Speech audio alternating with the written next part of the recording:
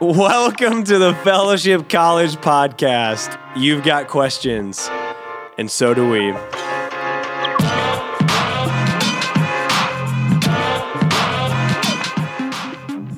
Well, believe it or not, this is our last episode of the entire first season of the Fellowship College Podcast. We made it through a whole season. How crazy is that? We're excited about it. Things have been fun. Great discussion, both in the booth and outside the booth. We love it. It's been wild. Speaking of outside the booth, a lot of people kind of want to know, like, what we do with our free time. People are like, what do you do when you're not at a coffee shop? Is the question I get a lot. Mm-hmm. And so, like, what are y'all's hobbies? Like, what do y'all do in your free time? I wasn't prepared for this question, outside the booth. Eiley doesn't know. No, I don't. Eiley, the whole point of today's episode is shoot from the hip.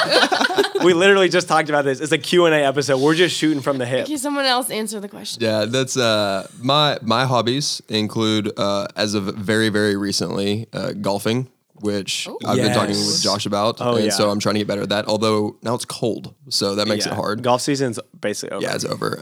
Mountain biking, love to get out on the bike. That's a little bit easier when it's cold. Yeah, you can get out. You just bundle up. You'll be all right. Yeah. And then fly fishing. So all things outdoors. Yeehaw. I love the outdoors. Yeah. Thanks, John. Yeehaw. Yeehaw are my hobbies. Like I'm from Gravette, if you didn't know. No. It's a yeehaw of affirmation. Thank you. Okay. I appreciate it. The best day of my life was when I saw Jacob on stage kind of before one of the services, and he was practicing his golf swing, which if you're a golfer, you do that. Like, that's when I knew like, oh, he's made it. It's serious. He's practicing his golf swing on stage before a service. I'm like, we're going to be friends. This is good. This is really good for us. Those are my hobbies. Eiley, you can't say that you don't have hobbies because we know that you've just picked up a new hobby. Woobles. Guys. Okay. I'm off the Wooble train already. Bro, I was basically like 2 days and I did over it. 8 stitches and I am done. I ordered this $40 Wooble. Eiley, what is a Wooble? It's a little animal question mark. That you crochet. Yeah. Yeah. I'm not a fan. I'll say it. Oh, I tried. It was like too hard. It was too hard. And they started for you. Man, I did tough. 8 of the stitches. And then they wanted me to do more. And my hands were hurting. Yeah. And you have to like hold it right. Nah, that ain't what it. is this like power grip that they have here? Yeah. So Woobles are not my hobby. But I like to read. What are you reading right now? Like, what books are you reading? Okay. Pierce Brown has this series called Red Rising. It's weird. Yeah. It's sci-fi, but it is so good. And he is the best author I've ever read. So I'm reading his books. And then just reading a lot of, my seminary textbooks, which actually I haven't really been reading, but it's on my mind. Like, I have to, you know. But you have to answer the questions that say, I've read the assignment. Oh, I know. And I've read it by the due date. Oh, That's all seminary so is. I will be reading the books, but... Okay. You know, give me some time. I have until December 22nd. And that's when I have to check that box saying I did read those books. We believe in you. You got this. Thank you. I like to read one fiction book and one nonfiction book at a time. I think I'm going to go back to Narnia. I'm reading Pilgrim's Progress right now, but I think I'm going to go back to Narnia. I feel like it's time. It's good. Your hobby? No, my hobbies are golf and disc golf. That's all I think about. I'm practicing my swing at all moments of the day. I'm changing my swing constantly. And so this season, where it gets really cold, like, all jokes aside, I get seasonal depression because of my hobbies. I'm like, everything I love to do is outside, and it's snowing. While we're recording this episode right now, there is snow on the ground, and Eiley loves it, and I hate it. I'm like, we need a summer home or a winter home in Los Angeles. You got to start woobling again, dude. Yeah. That's what you got to do over the winter months. Did you ever complete a wooble? No. Oh, never mind. I completed the body, and then it was like, now you have to make from scratch this tail and these arms, and I was like, yeah, I made the body as like a blob, and I'm done. And it's like you like doing all this work, and it's like 2 inches. Like it's like the smallest thing ever. Like I did hours of work for this blob, this blob that doesn't look anything like Fred the dinosaur. Okay, Joanna, what are your hobbies? I was really hoping to get into woobling. No, don't do but it. now I've been discouraged. You can take mine. Okay. I do have I actually have one at home that you can just have. I might. That has not even been borrow opened it. yet. Okay, maybe I'll love it. I don't know. Pierre. I'll try it. Oh, Pierre. That's the one I have. Oh, okay. Oh, cute. Y'all can do it together. What is Pierre? He's a penguin. A penguin. That's right. Cute. Okay. All right. I might borrow it. Woobling aside, maybe this is a boring answer, but I do music for my job, so it is a job, but music is also a hobby for me still. Like, it's different when I'm at home just doing it for fun, and then when I'm like doing it for work. So I think that's still there's a separation there. Music is still a hobby for me. That and a lot of my hobbies are outdoors. I think like hiking, camping, and we just like passed prime camping season, and now it's snowing. So we all need no better more. indoor hobbies. We got to figure that out. It's too naturey, you know? I know. Oh, how about a golf simulator? What if we have a golf simulator at Fellowship? Please. It'd be great donation money. Your tithes are going to a great spot here at Fellowship. Just kidding. Anyways, so for those of you that don't know, this last episode we have compiled your questions that you submitted, whether that was on Sunday night or following like our link. And so we have some questions that we're going to talk about today. And then any questions that we don't get to, we're going to have an entire Q&A service at the end of the semester. And so we're just going to, like I said earlier, shoot from the hip. Like these are going to be kind of rapid fire. We're going to try and get through as many as possible. And so if you're like, man, I wish they would have spent more time on this question or that question, totally get it. That's not the point of today. Follow up with us. We would love to talk more in depth and detail on some of these. But today we're just going kind of like rapid fire through some of these. And so we're just going to kind of go in order of what we kind of saw on our Google sheet. And so the first question, we're starting with a good one. Do aliens exist? Are aliens real? I love that somebody asked that question. Ask us questions, and they said, "Here's the thing: I got to know if aliens exist." It's a great question. That's a great question. I love watching the U.S. military. They're coming out, and they're like, "Hey, there's this thing, but like we're not going to affirm or deny that it's the." And everybody's like, "Oh my gosh, aliens!" It's kind of drama, which I like. There was another UFO spotted this week. Where? In the sky. Oh gosh. Oh my goodness. Nice.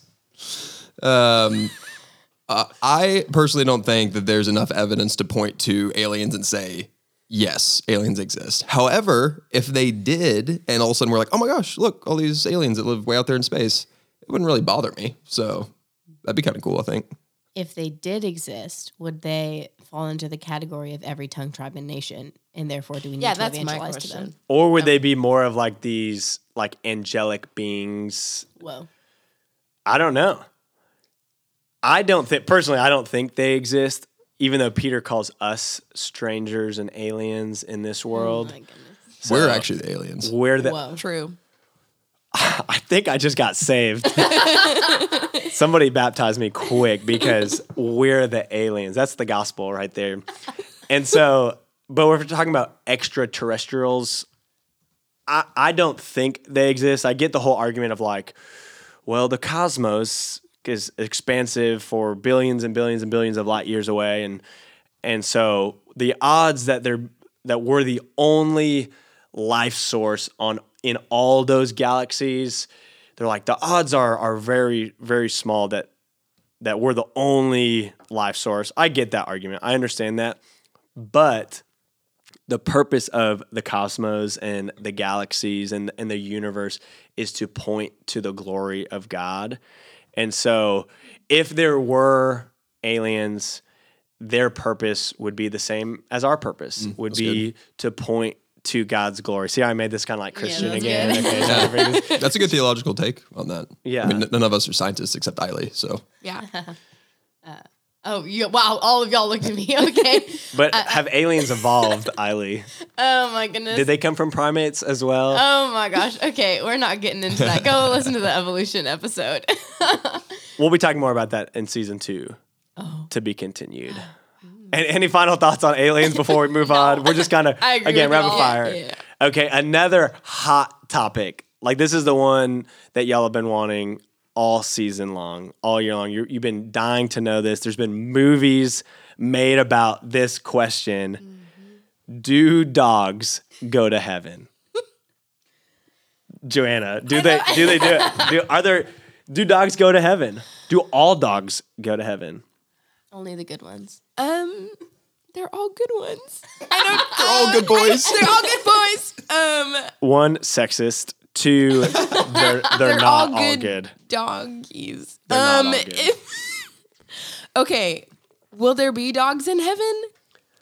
Yes. Nice. Right? Yeah, no, that's right. Do you think there'll be dogs in heaven? Yeah.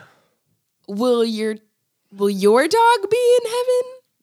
That's where it gets a little fuzzy. Have you met Yankee? Oh.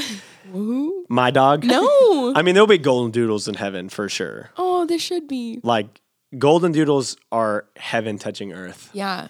Yeah, dude. I agree. Will there be pit bulls in heaven? Oh, yes. Yes. Y'all like pit bulls? Yes. Oh my want one goodness. so bad. Oh They my are gosh. adorable. They're little, sweet, angelic faces. I'm serious. What? They're so No, cute. I'm following you. They're Joanna. cute. I'm with you. Jacob, what do you feel about this? I'm an Australian Shepherd guy, so Oh, Okay, well. I grew up with an Australian Shepherd. they're kind of crazy, but I love them. Yeah, I believe it. They're so cute. I just think all dogs are cute. I don't know.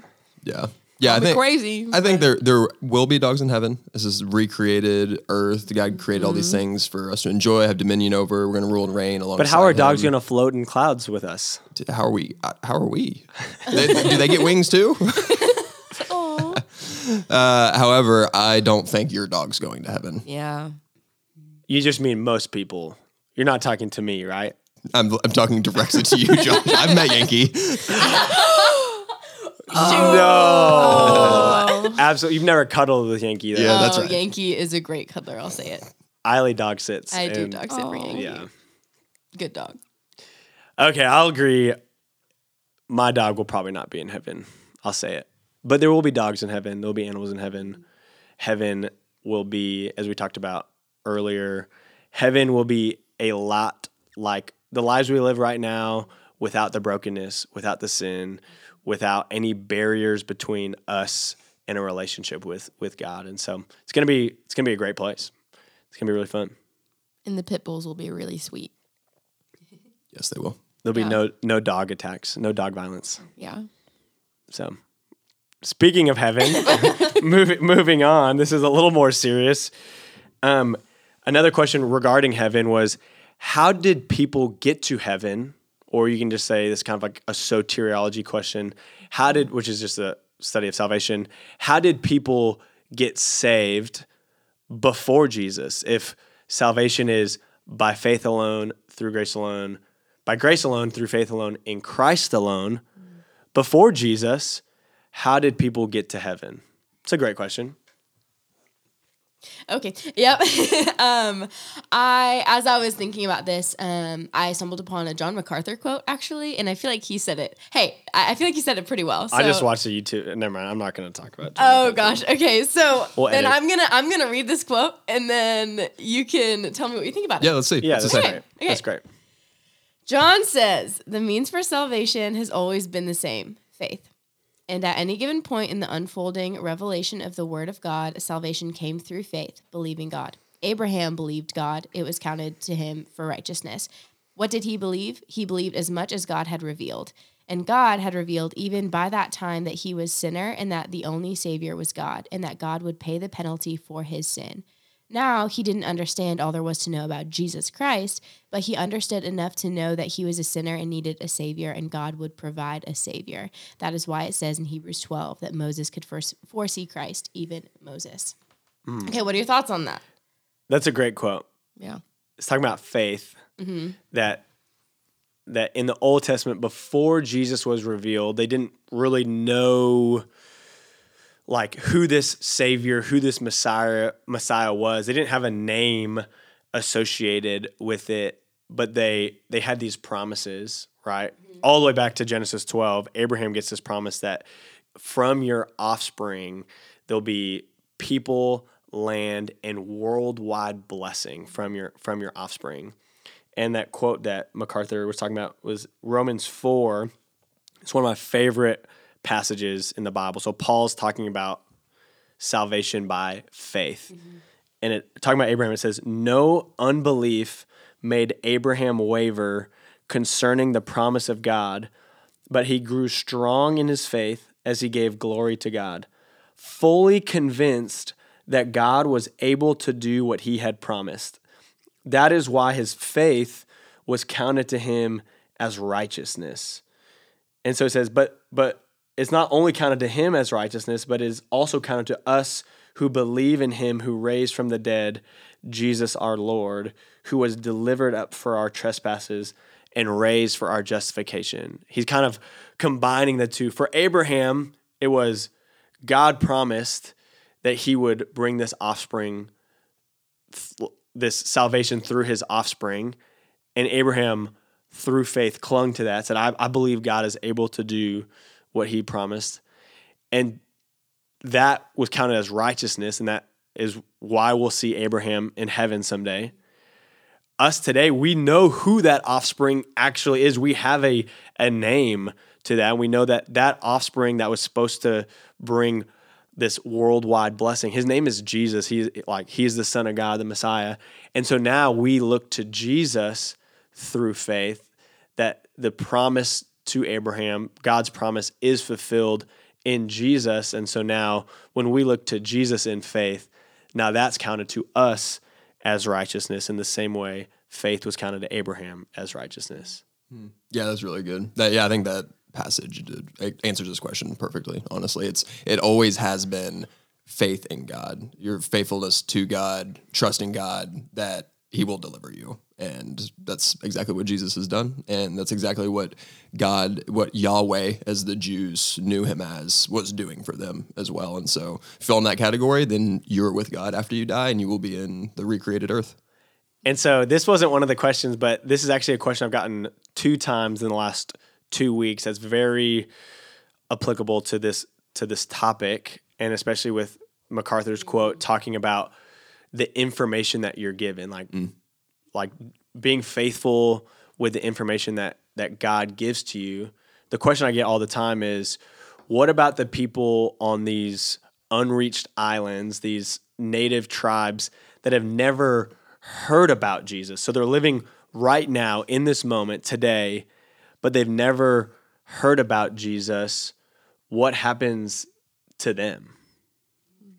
That's a really good question, and a really hard question for sure. That's Paul also addresses that topic, where, if you ask a question like that, you really have to start at what is true of us already, and that is that we are all in this state of rebelling against God, and that there's natural, just consequences that come from that.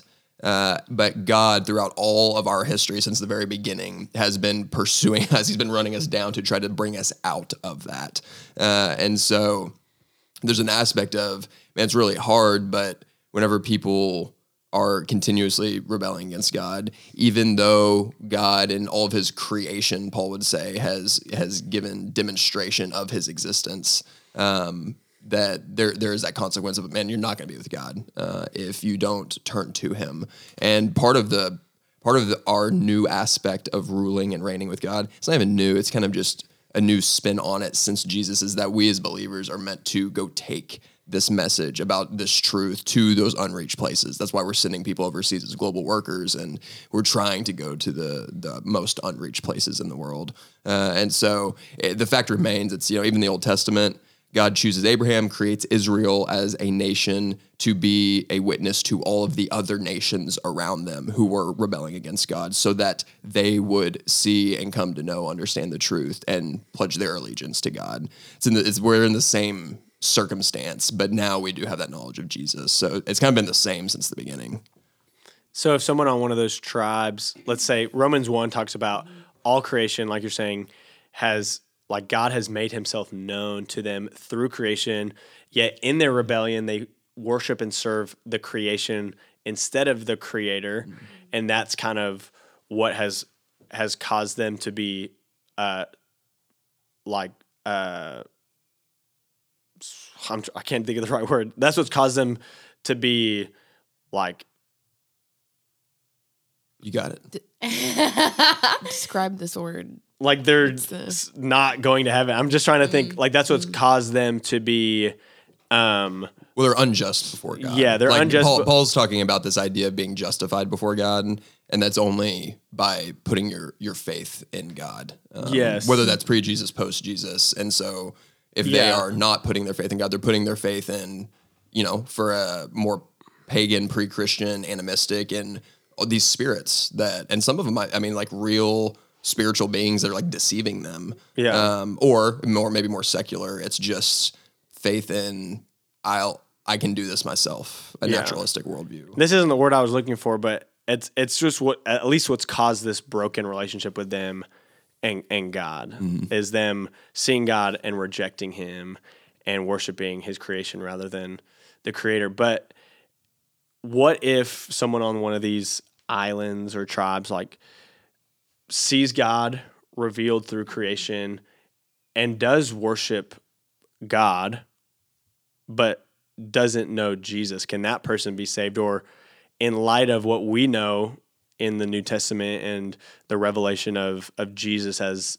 Messiah, Savior, the Son of God, do they also now need to know that and worship Jesus as God in order to go to heaven? Gosh, I feel like this is a topic that's debated a little bit because you read passages that say, Jesus says, "I'm the way, the truth, and the life. No one can come to the Father except through me." And I feel like this is a similar argument for do babies go to heaven?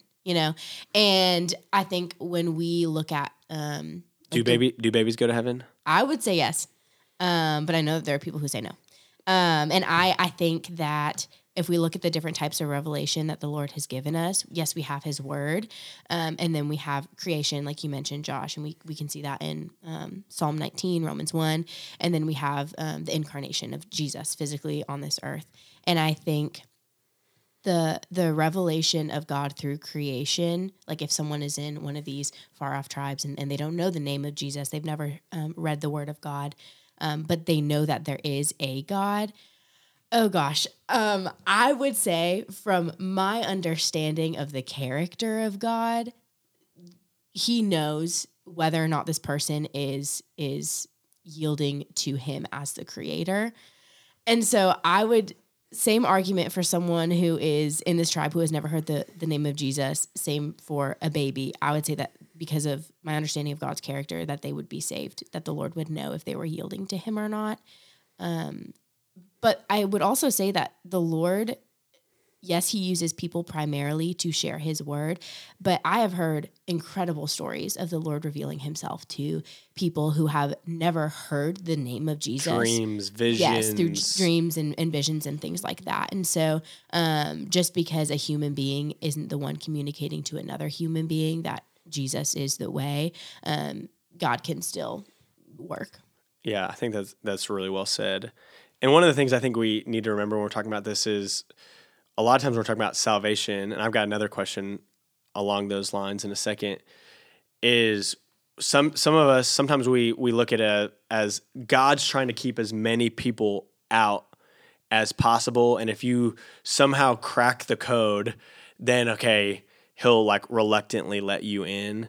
Where in Scripture we see that he desires all to be saved. Like he wants as many people in heaven as possible. Like he doesn't, and we're going to talk about this in a second when we talk about free will, God's sovereignty. But when we think about these questions, we have to remember that God is not just like this gatekeeper that's just trying to keep as many people out as possible. He desires all to be saved. He's revealing himself to all creation, but he's not going to force people to follow him. And that's where we get into this next question of free will versus election or God's sovereignty. That was asked multiple times. And we're going through Romans 8 right now, which does bring up those same questions. Jacob, 2 days before us recording this, just talked about the passage about those whom he foreknew, he predestined, those whom he predestined, he called, those whom he called, he justified, and those whom he justified, he glorified. And so what do we do with this? Are those of us who are saved, is it because God chose us, God elected us, he predestined us, or where does free will fit into the equation? Yeah, this is, like you said, people ask this a lot, and for good reason. I mean, this is a huge topic, and it's just kind of just how we think about things oftentimes, especially in our culture, how we're wired. But even before getting into like the idea of election, predestination, those types of things, if you're just asking, does free will exist? You kind of have to clarify, well, what do you mean? Most of the time, if somebody's asking that, they are either asking, does free will exist as in, am I actually freely currently picking up my coffee mug, or did God cause that to happen? Is he like pulling the strings to make me do that for some greater purpose? Or the other aspect of free will is, Josh, more kind of what you're talking about is, do we have this sense of freedom to choose God, or are we being influenced to an kind of inescapable way of choosing him? And so the first one with free will, it's like, no, well, some people might disagree with me on this, but yes, it's like complete free will. As we live our lives, it's like we are making decisions and God is working with those decisions. That's just a theme like all throughout Scripture. Even I think of like Cain and Abel. So right after the whole Adam and Eve story, it's like they have these children and God tells Cain, hey, sin, this evil power that's trying to coerce you away from me and living the way I've designed us to live, is crouching. It's praying. It's like wanting to get a hold of you. Don't let it. He tells Cain, don't let this happen. But then Cain does let it happen, and he ends up out of anger killing Abel. And so that right there, it's like a huge choice of, is Cain gonna decide to kill his brother because he's angry, or is he gonna say, no, actually, I better not? And God tells him, hey, you have this choice. It's like you can either let it get you or you can't. And so that's a big thing. But no, God, he's not just puppeteering every single thing that we do. But then you get into the more weighty discussion of, okay, with salvation and things like that. And there's a spectrum. You know, people argue about it constantly. You have a more what people call a Calvinistic view, which is you have absolutely no ability to choose God in any capacity because you're so sinful. Sin has completely taken over your nature so much that there's no possible way that you could. And so God has to completely intervene to awaken you with the spiritual life that even allows you to be able to say, yes, I want to follow you, They talk about Jesus. like Ephesians 2, where it says, you were dead in your trespasses and sins, but God being rich in mercy, kind of this like Lazarus moment of like, well, Lazarus didn't like raise himself from the dead. He didn't choose to come alive. It's only if you're dead, you don't have any decision in it. And so that's like the Calvinistic view. Yeah. And with that view comes something called double predestination. We're not going to spend too long on this. We might have next season a whole episode on this, but then you have this idea was called double predestination, which, well, if God chooses completely without free will, like without any responsibility or choice of your own, who's saved, then you also have to hold that he chooses who goes to hell. And so where's the human responsibility in that? Yeah, it's really tricky. And one thing to think about for those of you who are wondering about this question about free will, especially in the concept of being saved, of being with God forever, is that this is an aspect of how God works in people's lives, and experientially, it can look a lot different, like as we experience this. And we, as people, have tried to wrap our minds around how God's working in this manner. and we've given explanations and kind of systems as to, okay, it seems like God does this and this based on what we see in Scripture and what we see in our lives, and we can only grasp it so much. And so whatever position somebody takes, there's going to be some holes in it. Like nobody's really going to have like the most spot on view. Here's my take. I'll just give you my take because there's so many from the hip. Yeah, from the hip. Here we go. There's so many opinions. My take is that as I read through all of Scripture, I'm thinking through the theme of how God is coming alongside us. He calls us to come alongside Him to rule and reign. He's working with the decisions that we are making.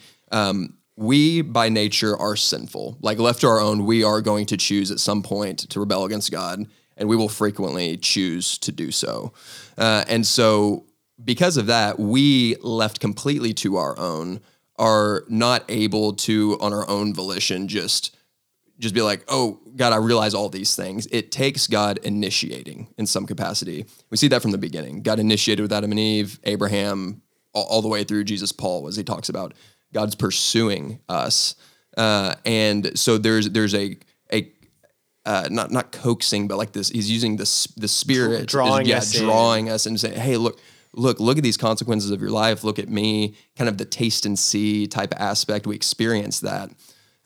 And through that, we do, in my opinion, have the freedom and the ability to either reject or accept that call that God makes on our life. There's a responsibility. There's a responsibility, and it is one that is, man, I myself, as a person with a spirit, have the ability to accept or reject that.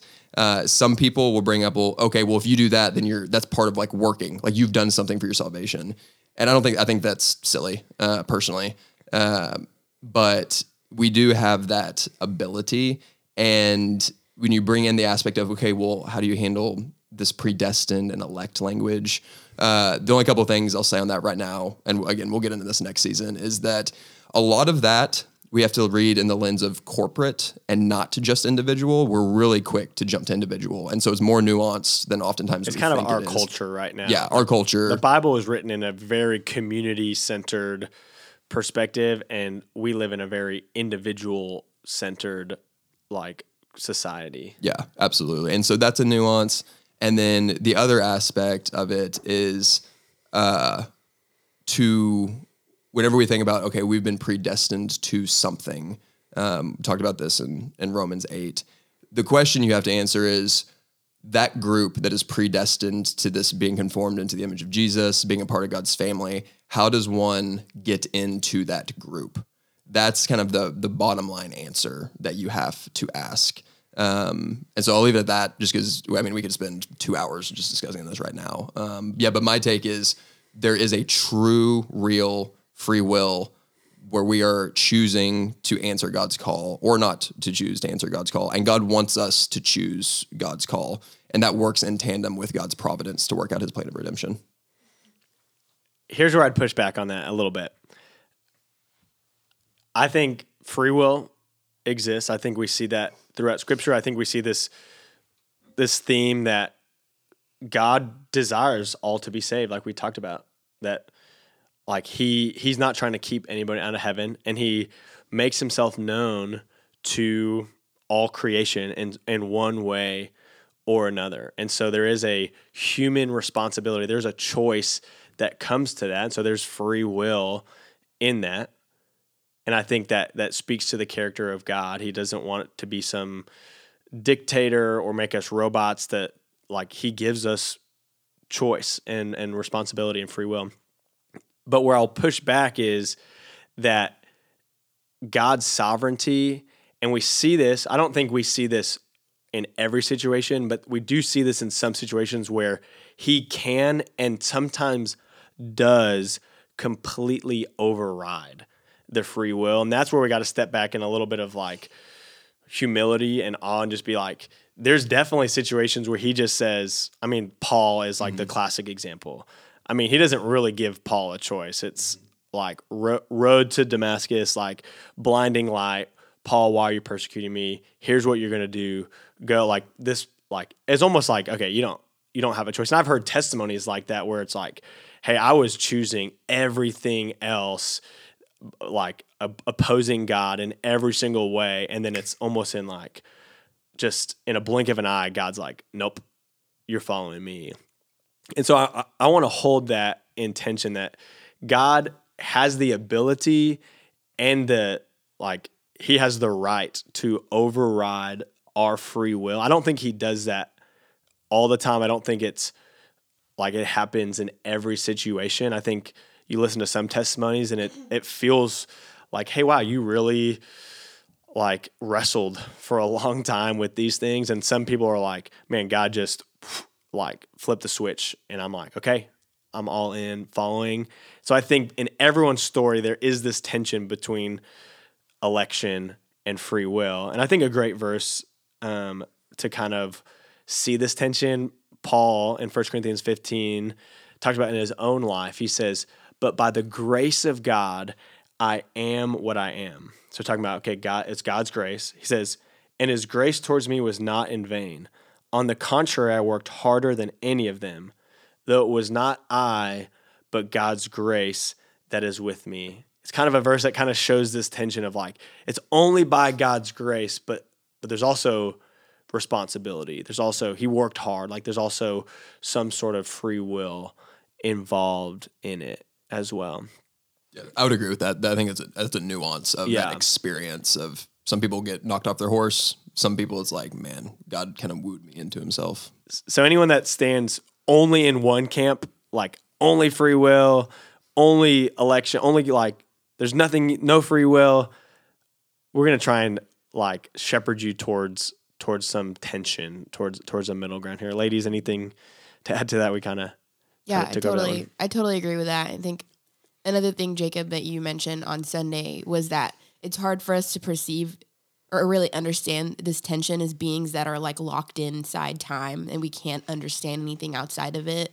And how we see our lives like in a linear way of us making decisions and one thing after another, but the Lord sees it completely, just not that way at all. That there's also kind of this linear, he's walking with us, but that he knows before, he's predestined, that it's this view outside of time. And so to some degree, there's going to be I'm holding this loosely because I know I can't understand it from a human perception.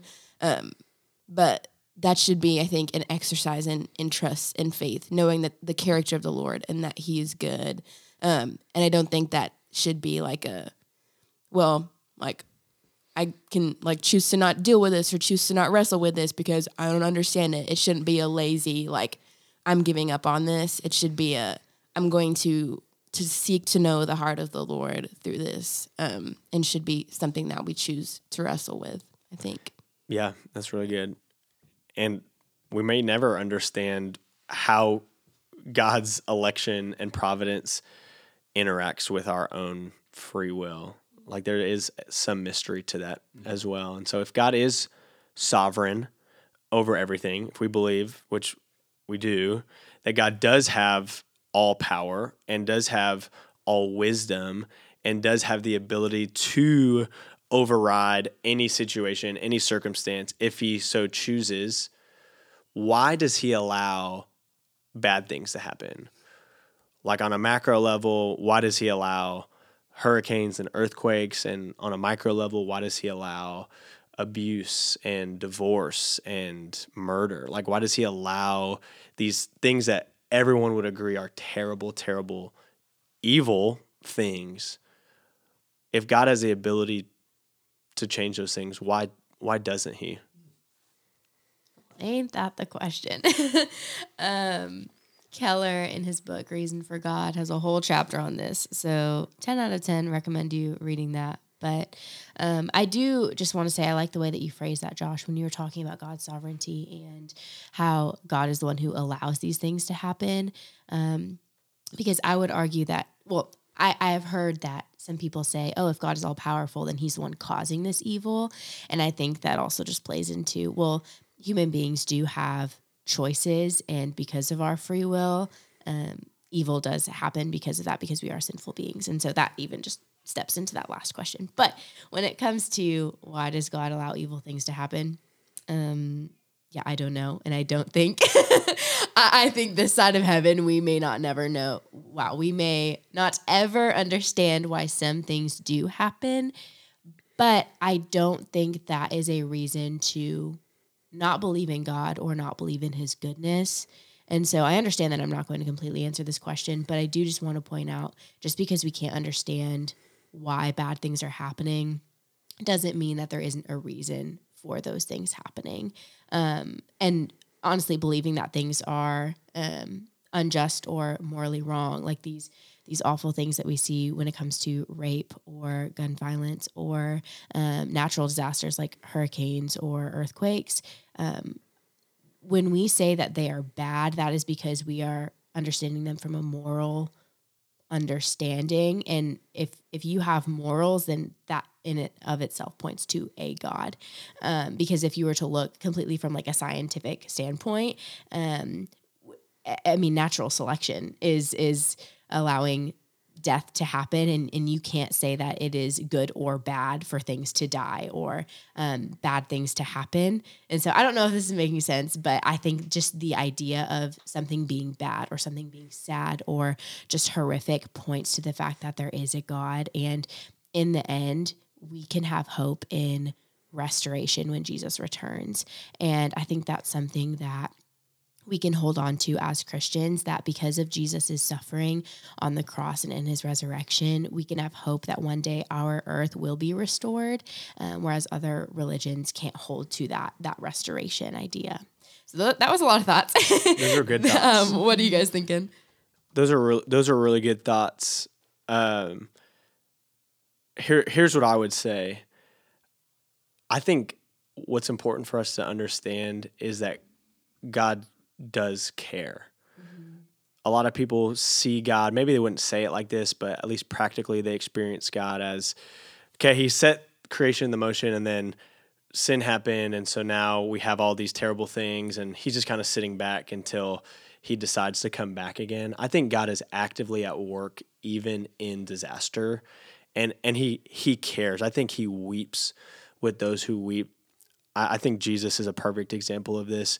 When he hears about Lazarus, his good friend Lazarus is dead and has been dead for a couple days.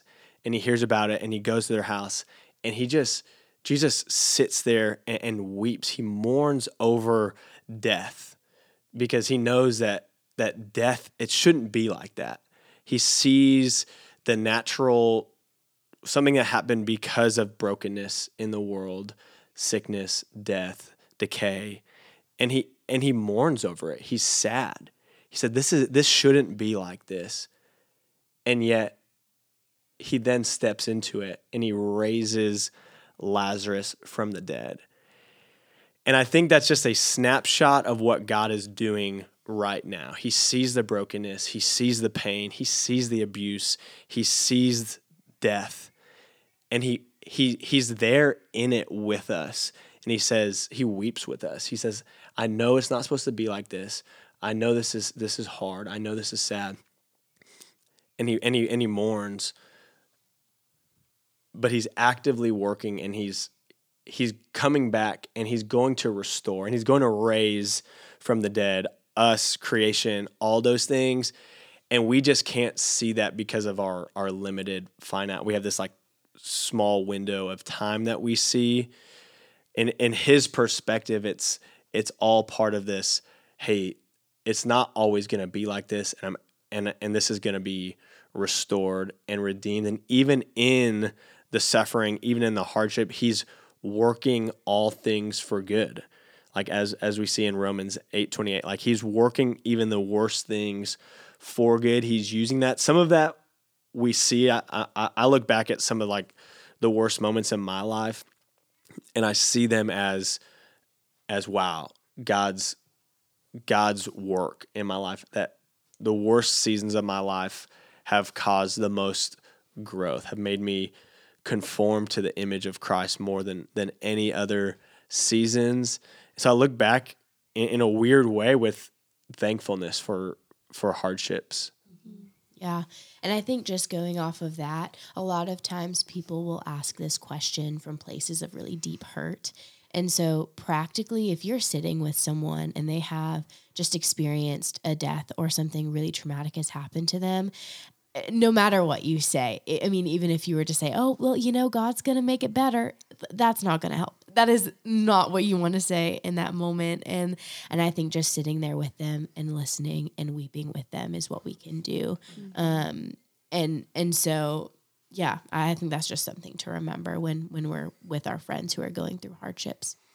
So one of these terrible things that we see in our world today, especially with more and more frequency, is suicide. We see people taking their own lives, and I know there's a plethora of reasons, and each one is probably a little different. But one of the questions we got is a very, very real, very gritty question. Just said, "Is suicide a sin?" And I'll even broaden this question a little bit. Can someone who commits suicide go to heaven? I would say yes. And just to bring in another voice, just recently, Dr. Glenn Kreider, he's a professor at Dallas Theological Seminary, he made a comment about this, and he said that for someone to commit or complete suicide, they are not in a healthy mental state. They are going through stuff that it is not the norm. And so for them to take their own life, he does not believe God would hold them accountable in that because they are not in their normal mindset. And I think that's pretty well said. And I would even say that, we see scripture that talks about how nothing can separate us from the love of God. And if you are in Christ and if the Holy Spirit is dwelling in you, I don't think there is a sin that would then change your salvation. Oh, you were saved and now you're not saved because you did this. Yeah, I totally agree. I think just setting aside the really hard aspect of that question and the emotional part of it, generally it's God's covenant with us through Jesus is not going to be just broken because of this one specific type of, I don't even want to call it sin, but this one specific action. It's yes, there's an aspect of there's taking life. But again, like that professor said, there's a difference to it. I actually, at one point in my life, had a really good friend that I was really close with who asked me this question, and it was coming from a place because they had been struggling for a long time with depression, really bad anxiety, and was considering that. And that was the first time that somebody had personally asked me that rather than just hearing people talk about it. And I was like, oh my gosh, this is a heavy topic to talk about. But yeah, I think the comfort is that this aspect of, Josh, what you're talking about, the bad, the evil in the world, the brokenness that we can often experience. Unfortunately, mental health is one of those things, whether it's a neurochemical imbalance, whether it's some type of spiritual warfare, torment, whether it's just situations in life that has caused just crazy trauma that's just so hard to process that it seems like there's no way to get out of it. You're just trying to alleviate the hurt that's happening. None of those things are things that will break someone's covenant with Jesus if they are in Christ because they trust him. I don't think that would be something to be considered keeping you out of God's presence whenever you do die. Yeah. I completely agree. I would even go as far to say, and again, I think to answer this question, you do have to take some of the personal situations out of it because it's, this is weighty, heavy stuff. And so I think there is a really nuance. If you're actually walking with someone through this, I don't think this is the type, I don't think we need to be super dogmatic about it. But in a podcast setting, I'd be fine saying, yeah, suicide. I'm fine saying it's a sin, like any other sin. Yes, there's a lot of mental things going on, a lot of unhealth. Part of it's these lies that we're believing, and to commit suicide to some extent is to act on those lies and on those things. but is it an unforgivable sin? I feel like I kind of grew up hearing like, oh yeah, like it's an unforgivable sin because you don't have the chance to repent. Like, and I think that's where we get way off. And so like it is not an unforgivable sin. And there have been Christians who genuinely love Jesus, who are following him and just are racked with so much depression, anxiety, and they make this decision and they're with Jesus. And so like I don't think we need to be too dogmatic about it, but like we also need to make this conversation about like mental health and suicide. We need to at least open up more conversations about it. And so if nothing else, if you're listening to this and you are dealing with some of these thoughts and you think, man, I can't talk to anybody about that because, you know, we don't talk about those type of things in the church. We don't talk about those things like in my small group, or if my pastor or small group leader or friend knew I was wrestling with this, man, then they would even doubt if I'm actually a Christian, or they would think less of me. I hope if nothing else you hear, like, you're loved, you will not be thought less of for having these thoughts.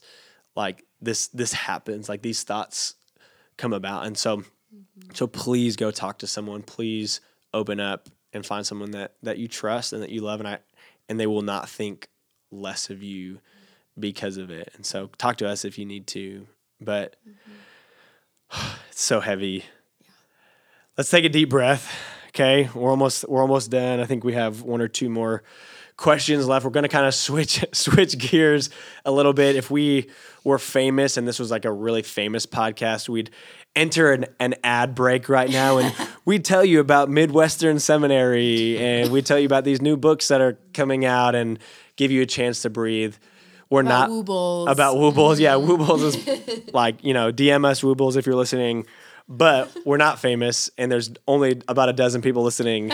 And so we're going to have our own transition here without ads. And we're going to talk about the question that gets asked more often than not. We saved it for last. Let's talk about singleness, dating, relationships, marriage. And so let's start with singleness. For those that are listening that are single, how do they do this well? What are some tips to live this single life well as a Christian? Yeah. Oh my goodness. I feel like it is a roller coaster of some days you can be feeling good. Like, okay, like I don't need a man. I don't need, like go off, sis. Yeah. Yes. And then some days you're like, I just want to be in a relationship. Especially when it gets cold like it is right now. Yes. I think the greatest thing is having community surrounding you, and just having those people that you can be living life with and hanging out with. I mean, yeah, if you are by yourself in your home every single night of the week being all lonely, yeah, you're gonna want another person. And so I think it's important just to have that community surrounding you that you can be spending time with. And then at the same time, man, just asking yourself, hey, what lies am I believing about my singleness? Like, am I believing that like no one wants me? Am I believing that being in a relationship would bring security? And just pausing and asking yourself, hey, like, what am I believing? And then taking that to the Lord and being like, Lord, would you just help me in that? And would you just help me see the lies that I'm believing, but then also bring me comfort in this season and just allow this to bring me closer to you. So those are my thoughts. That's good. How fun looking at this table we have. We do have someone that's dating, someone that's newly married, I'd say. And then obviously expert level married, kid, with a dog, kid, house. dog, house, like, just reach that expert level of Christianity. Because that's what it's about, right? Christianity is about marriage. Yes. And like until you get married, you're just a JV Christian. Exactly. Yeah. I think that's a joke. It is a joke, and I think it's an important joke to notice because we say it, but our Christian culture here, especially in the Bible Belt, operates like this. Like, hey, yeah, you do your Christian thing, but you're really just looking for that significant other, and then you'll really be a part of the church. And I think that is absolutely toxic. And even I go as far as to say completely opposite of what Paul says. Paul talks about the beauty and the gift of singleness, all the opportunities that you can have for ministry, for kingdom work if you're single, that there are so many gifts that you have as a single person. He's like, don't waste this. Don't waste this season of singleness just looking for a relationship. He says, like, you have opportunities that married people don't have, and so make the most of it.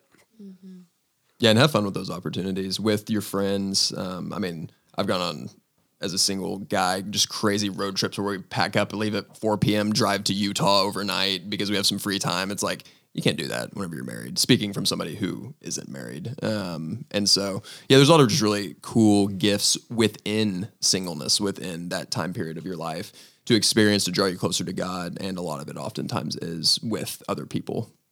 And so then on the relationship side, so one of the questions we got asked this time, I'm sure there'll be a lot more next time, but the specific question we got asked about relationships is there any reason not to marry someone if you both follow Jesus?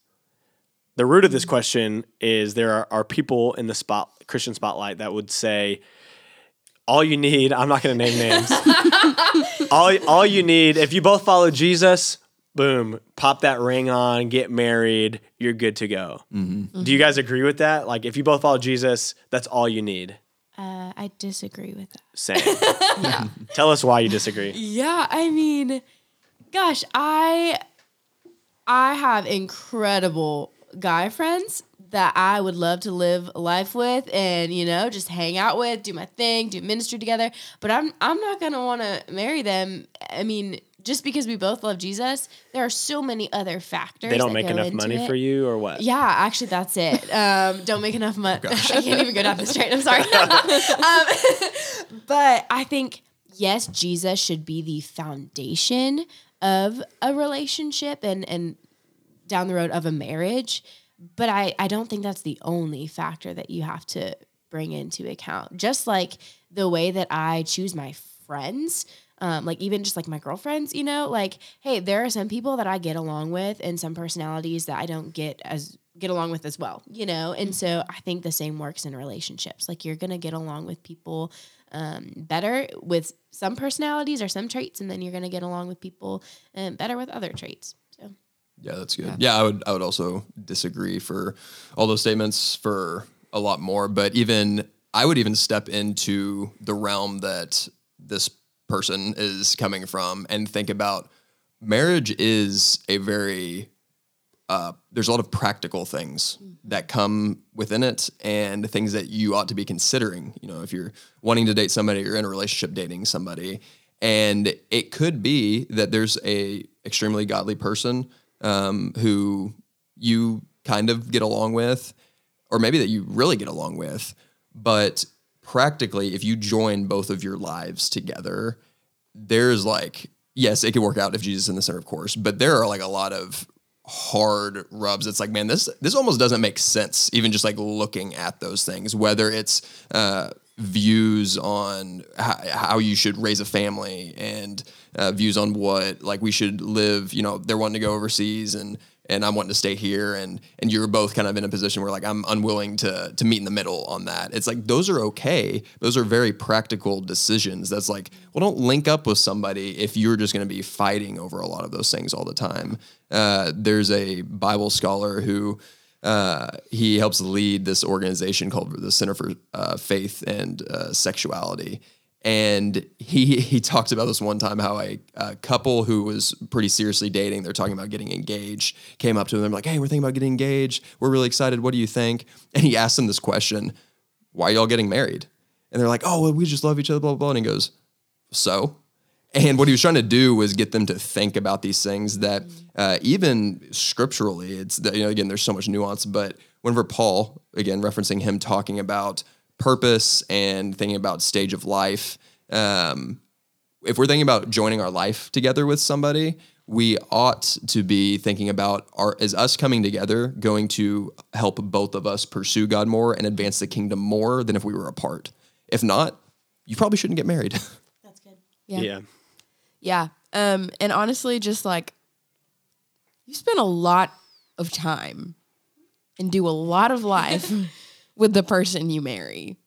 And I don't know, like it's great to have that core beliefs that we both love the Lord and that we follow him and serve him with our lives. But it is important to some degree, like to be like friends with that person, enjoy spending time with that person, and to like really have, I think, a friendship relationship. Like that's a really big deal too. And also coming down like to the practical things. Like I feel like a lot of disagreements in marriage are about like small practical, well, do we eat dinner together tonight? Or like, we had this argument that was like, I was like, oh, intimacy is when we like sit and have dinner like together on the couch and we can like look at each other and it's casual and we can talk. But Ethan's my husband. He was like, no, like we sit at the table and like we like talk to each other because that's what my family did growing up and that's really important to me. But to me, so there's these small disagreements that aren't even about like the core beliefs of like your faith or anything, but that's kind of what comes up more often than not. And you do to some degree want to have a compatibility with this person, I think, just in lifestyle, that is outside of, just practically speaking, outside of faith. Like, what would you say, Josh? No, I agree with all three of you. I think if the question was, can two Jesus followers get married and make it work? I'd say, yeah, of course. If that central theme of Jesus is the center of my life, I'm like, my life is committed to him. Can you make it work? For sure. Is it going to be so difficult if you're not compatible? Like, yes, like it's going to be really difficult. There's going to be like lots of growing pains, ministry and missions, whether that's vocational ministry or ministry in the workplace or ministry in your family, is just going to be way, way harder. Yeah. And there's going to be lots of setbacks. And so I'm just like, hey, don't make this more difficult than it needs to be. Don't settle for marrying someone just because you're like, well, I'm in my mid to late 20s and all my friends are getting married. And so first Christian guy or first Christian girl that I find, like, let's just do it. Don't settle. Use this single season well. And if someone that is compatible, both spiritually, emotionally, relationally, like lifestyle wise comes along, then start having those conversations. But don't just think like, okay, they're a Christian, I'm a Christian, let's get married. Like your life, that's going to make your life very, very difficult. And so it doesn't have to be like that. So that's just our own opinions, I'd say. And so for sake of time, I know we could talk a lot more about this. For sake of time, we're going to skip to our very last question. We get this one a lot.